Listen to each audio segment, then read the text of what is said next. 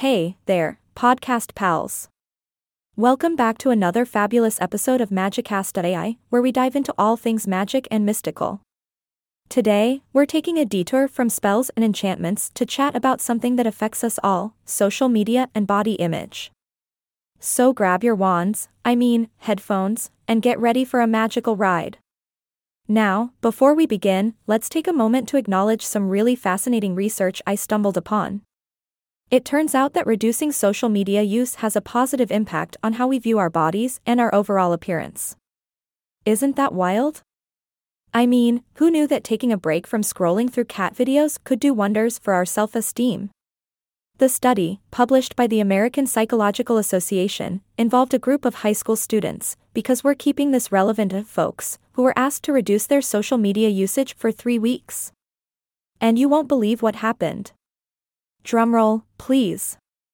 Participants who restricted their social media use saw significant improvements in how they felt about their weight and overall appearance. Meanwhile, the control group, who kept their social media habits intact, didn't experience any changes. Talk about a magical transformation. Now, I know what you're thinking. Is this some sort of causation or correlation situation? Well, the researchers aren't entirely certain either. It's like trying to figure out if the chicken or the egg came first, you know? Are people with body image issues drawn to social media, or does social media itself cause these issues?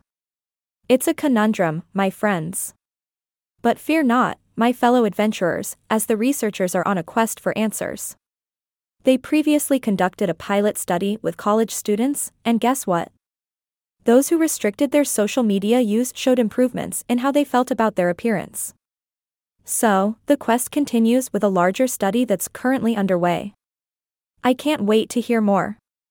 Now, let's pause for a moment and reflect on our own experiences. How often do we find ourselves aimlessly scrolling through social media, comparing ourselves to filtered perfection?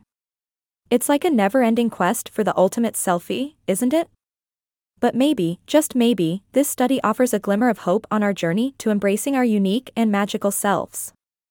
It's time to take back our power, my friends.